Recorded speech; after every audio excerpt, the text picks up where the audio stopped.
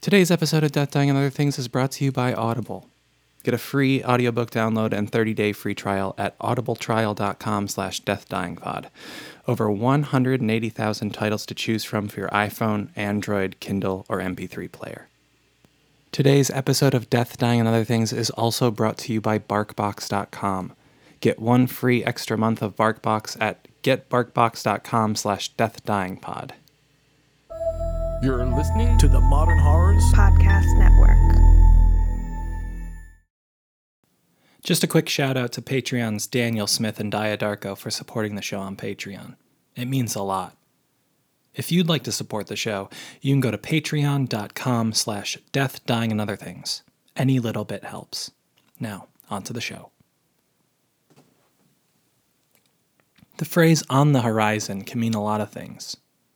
A lot of people use it to talk about what the future holds, what could be coming, what your life has on the horizon. Could be a new home, or a big move, or kids. Could mean a lot of things, excited or anxious as they may make you.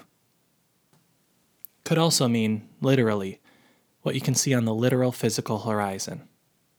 I often find myself staring off to the edge of the world on long drives, or at the beach here on the West Coast.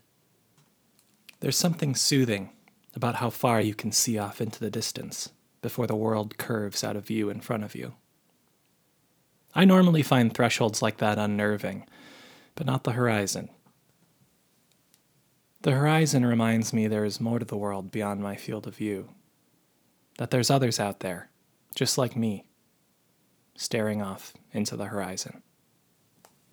This month, on Death, Dying, and Other Things, a story of horizons and the things that stalk there.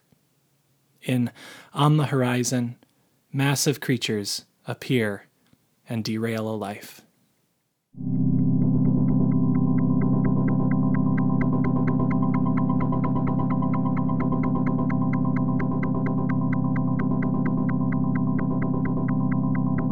Death and dying, the thresholds between this world and the next, the boundary between light and dark, the barrier between worlds, and that's where we're going.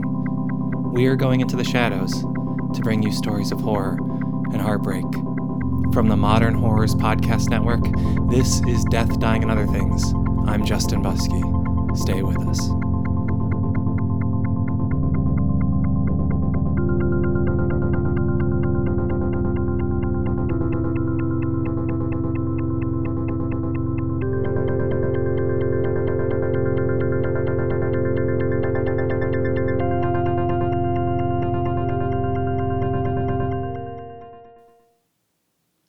They appeared 7 days before Susan's 34th birthday. On the horizon, far off in the distance. They came into view slowly, as a ship does seen from shore on its voyage toward land, lumbering and deliberate in their movements. These monstrous things, it soon would be discovered, were on everybody's horizon. Everyone's equally, regardless of height or width or placement or purpose. Regardless of an individual's position on Earth, they were there, on the horizon. And then they stopped, these massive creatures. Stopped just as they came completely into view. There, they stood for 3 days, peering down, watching the panicked humans scurry as ants would from a stray step. There were 7 in all. Everyone saw 7. Everyone saw 7. 7 silent wardens, standing on 4 legs, with oversized heads to support oversized eyes. They swayed in their spots, eyes scanning over what they saw beneath them, which, if they were everywhere to everybody, then they saw everything at once. When their 3 days of silent vigil ended, they began moving again, from left to right, east to north to west to south. They circled their given patch of planet. The world's governments didn't take to these intruders, and within days of their renewed movement, sent fighter planes to destroy them. The pilots, however, reported never getting any closer to the beasts, and the countries who launched their missiles anyway likewise reported those getting no closer to their targets, falling well short. Some even hit their own citizens inadvertently. When rational thinkers stood before worried crowds and offered no explanation for these visitors, those they called irrational filled the void, starting several competing cults to take advantage. 2 weeks into Susan's 34th year, Susan, terrified of the implications of these cosmic strangers, joined one of the first sects to emerge. The Welcomers of the Watchers is what they called themselves. The word Watchers, of course, referred to the giants looming over every moment. It was also easy enough to remember that it stuck in common parlance and became shorthand for the beings, those existential threats to continued life on Earth. The Welcomers, as they became known, were already hundreds strong when Susan joined, and within a month of the Watchers appearing, would top 1,000. They had no central location, no compound, required no casting off of earthly possessions, asked for no membership fees, had no in-person meetings. It was a cult in name only, and in all practicality, was only a band of loosely affiliated online accounts across several social media platforms held together by a couple of hashtags. It was a true 21st century church, whose fixation on 7 beings everyone could see but no one could agree upon boiled down to 280 characters, minus 100 or so characters of hashtags, of course. Over the next several months, Susan's life didn't change all that much. She still went to work at the same job selling insurance, hung out with the same friends, more or less, and saw her parents on the weekends, and her teenage brother too. She did develop a slight morning ritual, though, one that had been adopted by a small subset of the Welcomers after Susan had posted about it. She couldn't really pin down what compelled her to start, but one morning, after her breakfast, she took the stairs to the roof of her building. There, she looked north and looked at that hulking form flailing across the horizon. She shuddered at the sight of it. They always made her uncomfortable, but she forced herself to make eye contact with the thing, and once she did, she asked it for answers. She didn't know why she wanted answers, or even the questions she wanted answers to, but she asked the northernmost watcher for answers to unasked questions, and then she scanned east and looked the next one in the eyes and asked it for answers and repeated until she was again looking north. Then she went back inside and finished her coffee. The things dominated the news, of course, and had since the moment they showed up on the horizon.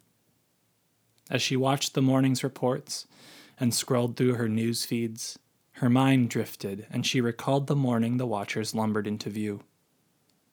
The response was measured at first, but as it became clear that not everyone saw the same thing, or rather that everyone did see the same thing, but differently, that the response to the appearance of the Watchers ramped up, turned sour, turned downright apocalyptic. It only took those first few hours to ramp the rhetoric sky high, which it remained until the missiles flew and missed, and in the wake of the explosions, cults like the Welcomers sprung up. Now, 4 weeks after their appearance, Susan thought of this sequence of events often.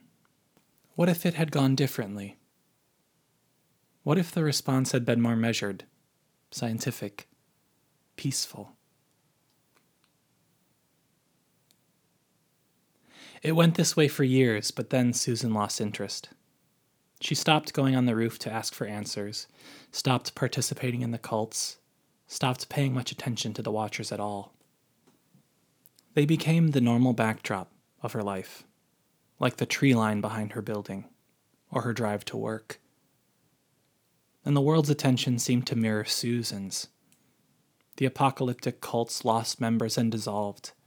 Others rose to take their places, and then they stopped forming entirely, or formed for different reasons.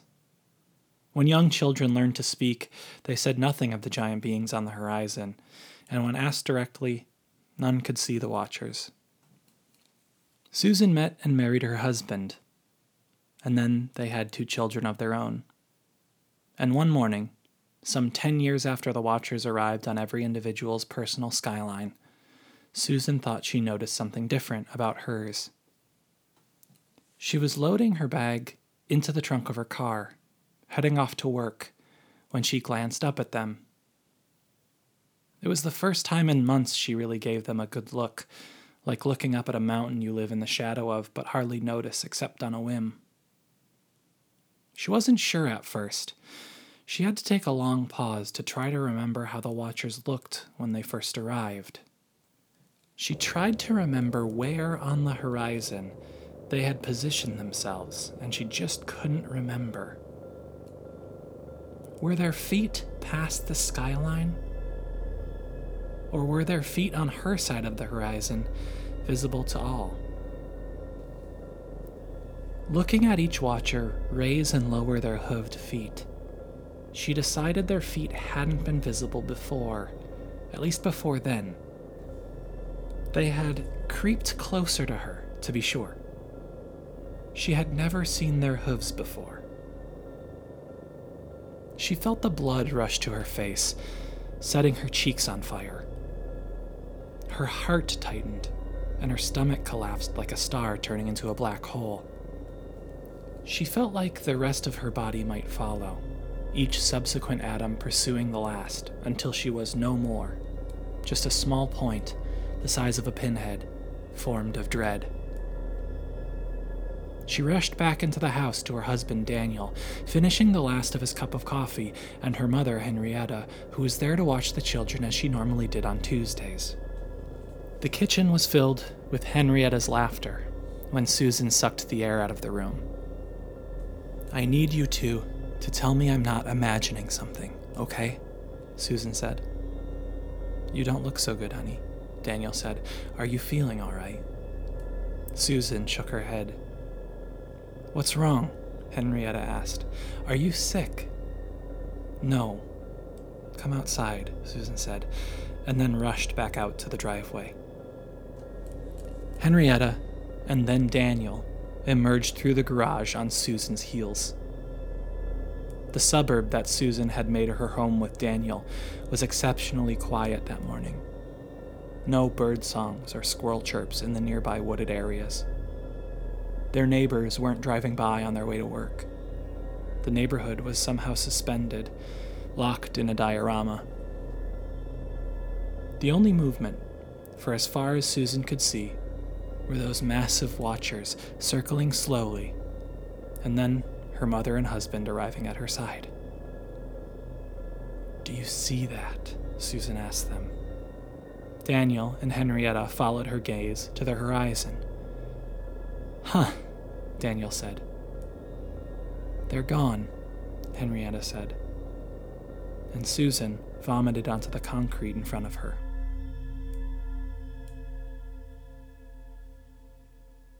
The news was once again dominated by the Watchers. This time, their sudden disappearance from the world's vision. The turn of events was heralded as a return to normal life. After a decade of the constant specter of the Watchers, now the horizon was clear, pure, and beautiful. Everyone, everywhere, breathed a little easier. And no one believed Susan. No one believed her that they were still there and they were closing in. Her neighbors didn't believe her, her coworkers, and the one that hurt the most, Daniel, her husband, didn't believe her. At first, he was angry. How could she deny such unambiguous good news? And then he was sad. How could she deny such unambiguous good news? Then, finally, he was worried. How could she deny such unambiguous good news? He asked her to see somebody, to help with the transition. Perhaps she just couldn't see because her head had become so attached. Could that happen, he wondered. And each moment that went by, each moment she was alone, meant the watchers were closing in. She composed a message to those that were still subscribed to the Welcomers of the Watchers mailing list with the subject line, "Urgent, Watchers still watching." It read, "Can someone confirm that I am not the only person left on Earth that sees the Watchers? If I am the only person left, please listen. They are closing in." It went unanswered for 3 weeks.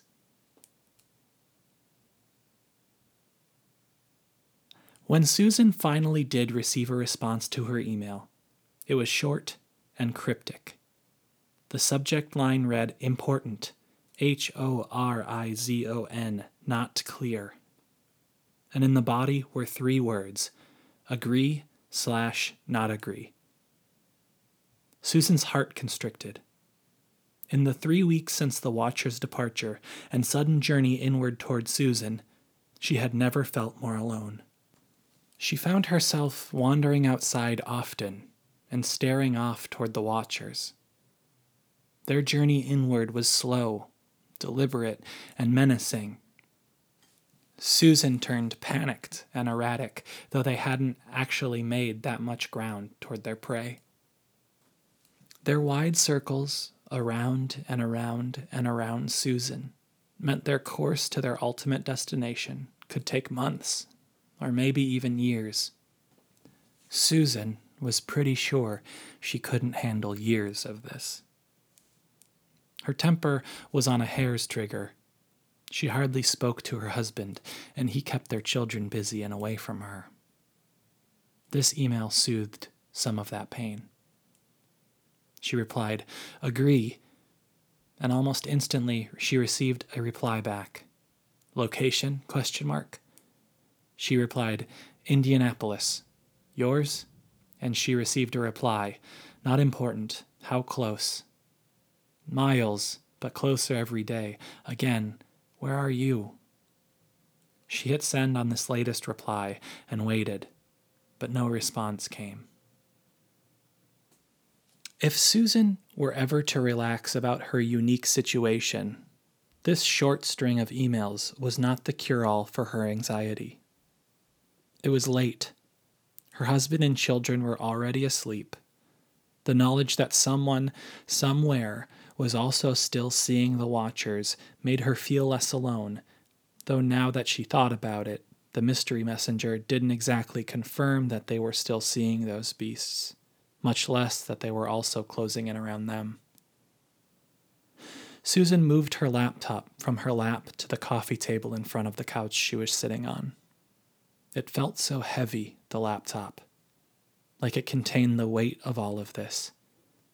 It reminded her of those days all those years ago, when the Watchers had just arrived, before she had children, before she met Daniel.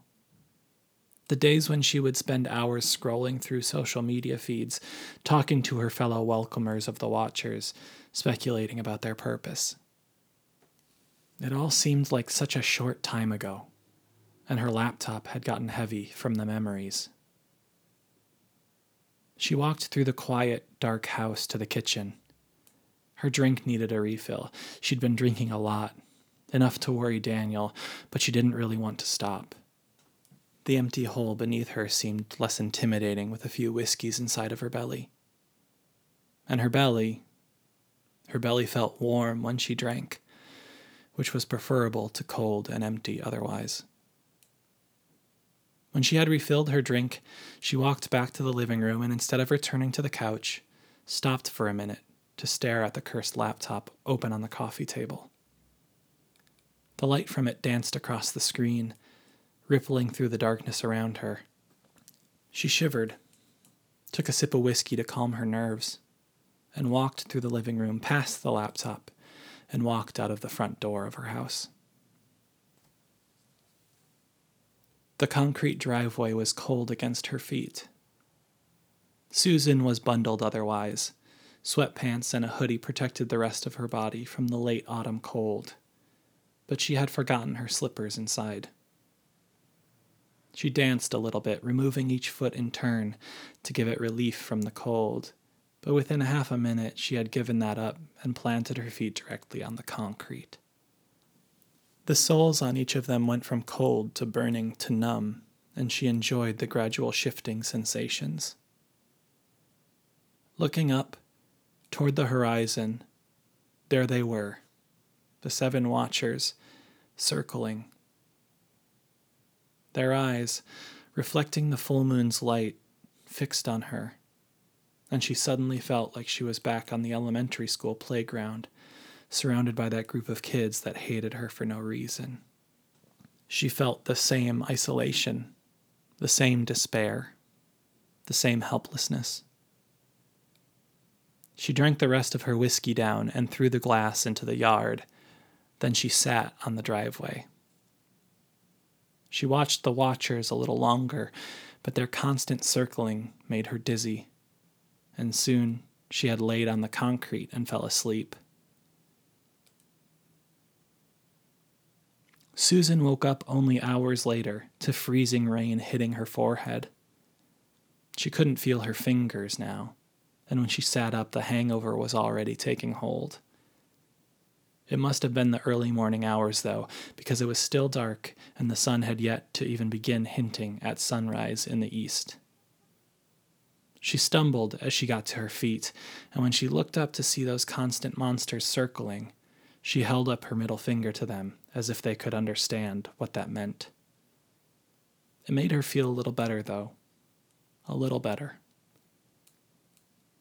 Inside, her laptop still sat on the coffee table, just where she left it, but now she could see she had a new email waiting for her. Rushing back to the couch, indifferent to her current dampness in the face of a new email from that mystery messenger, she read the subject line, HORIZON - escape now. Her stomach turned when she opened the email. What greeted her was 2 sentences. Not much time left then. Head to the horizon, don't look back. She replied, why? Explain, but would never get a response to her questions.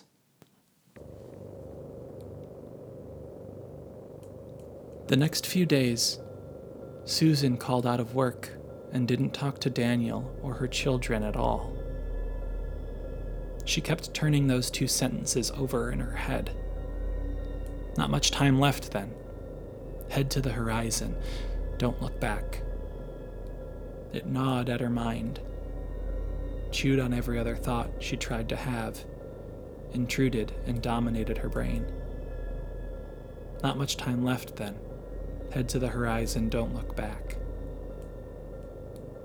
She sent several follow-up emails, of course, asking for clarifications, but it was futile.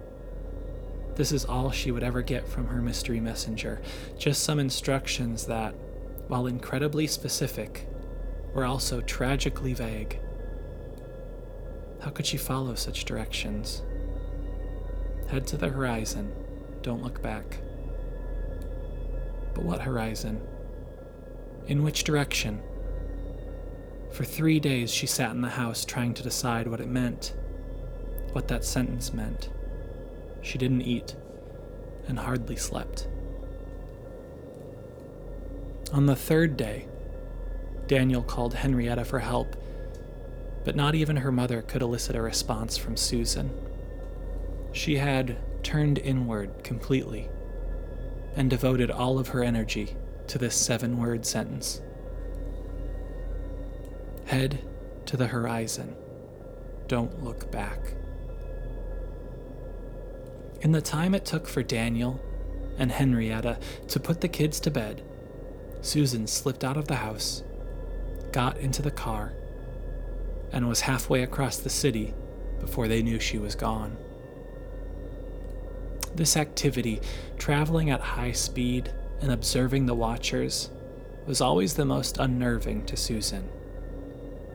It wasn't possible to close the distance with the watchers. They were always on the horizon, 7 of them, always on the horizon. They slipped along the ground around Susan, like macabre holograms, mocking her for traveling toward them. She drove for hours, out of the city, down long country highways.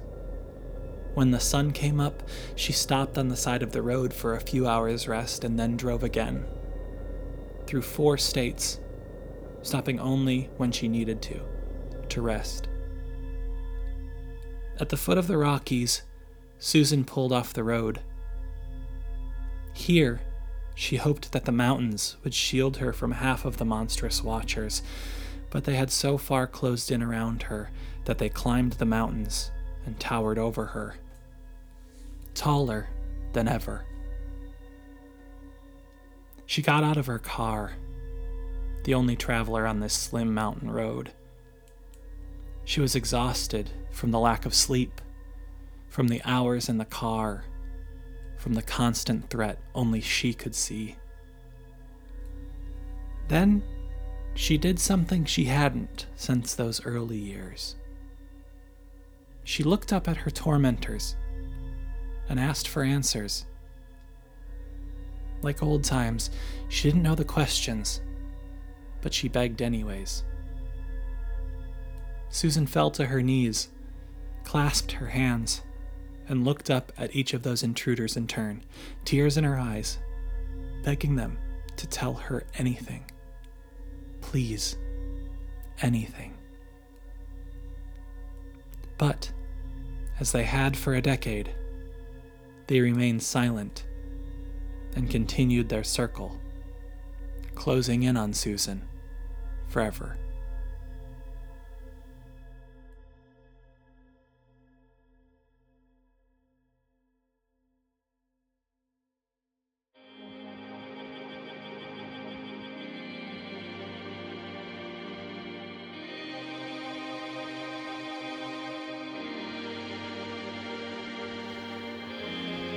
This episode of Death, Dying, and Other Things was produced and edited by me, Justin Buskey. The story, On the Horizon, was written by me too. You can follow me on Twitter at Justin Buskey. Intro and outro music is by the prolific Eric Warnke. Check him out on SoundCloud. Special thanks to Making Mountains out of molehills. Death, Dying, and Other Things is a member of the Modern Horrors Podcast Network. Check out the other shows. They're all fantastic. New episodes the first Thursday of every month. This has been Death, Dying, and Other Things, and I've been your host, Justin Buskey. Stay out of the shadows.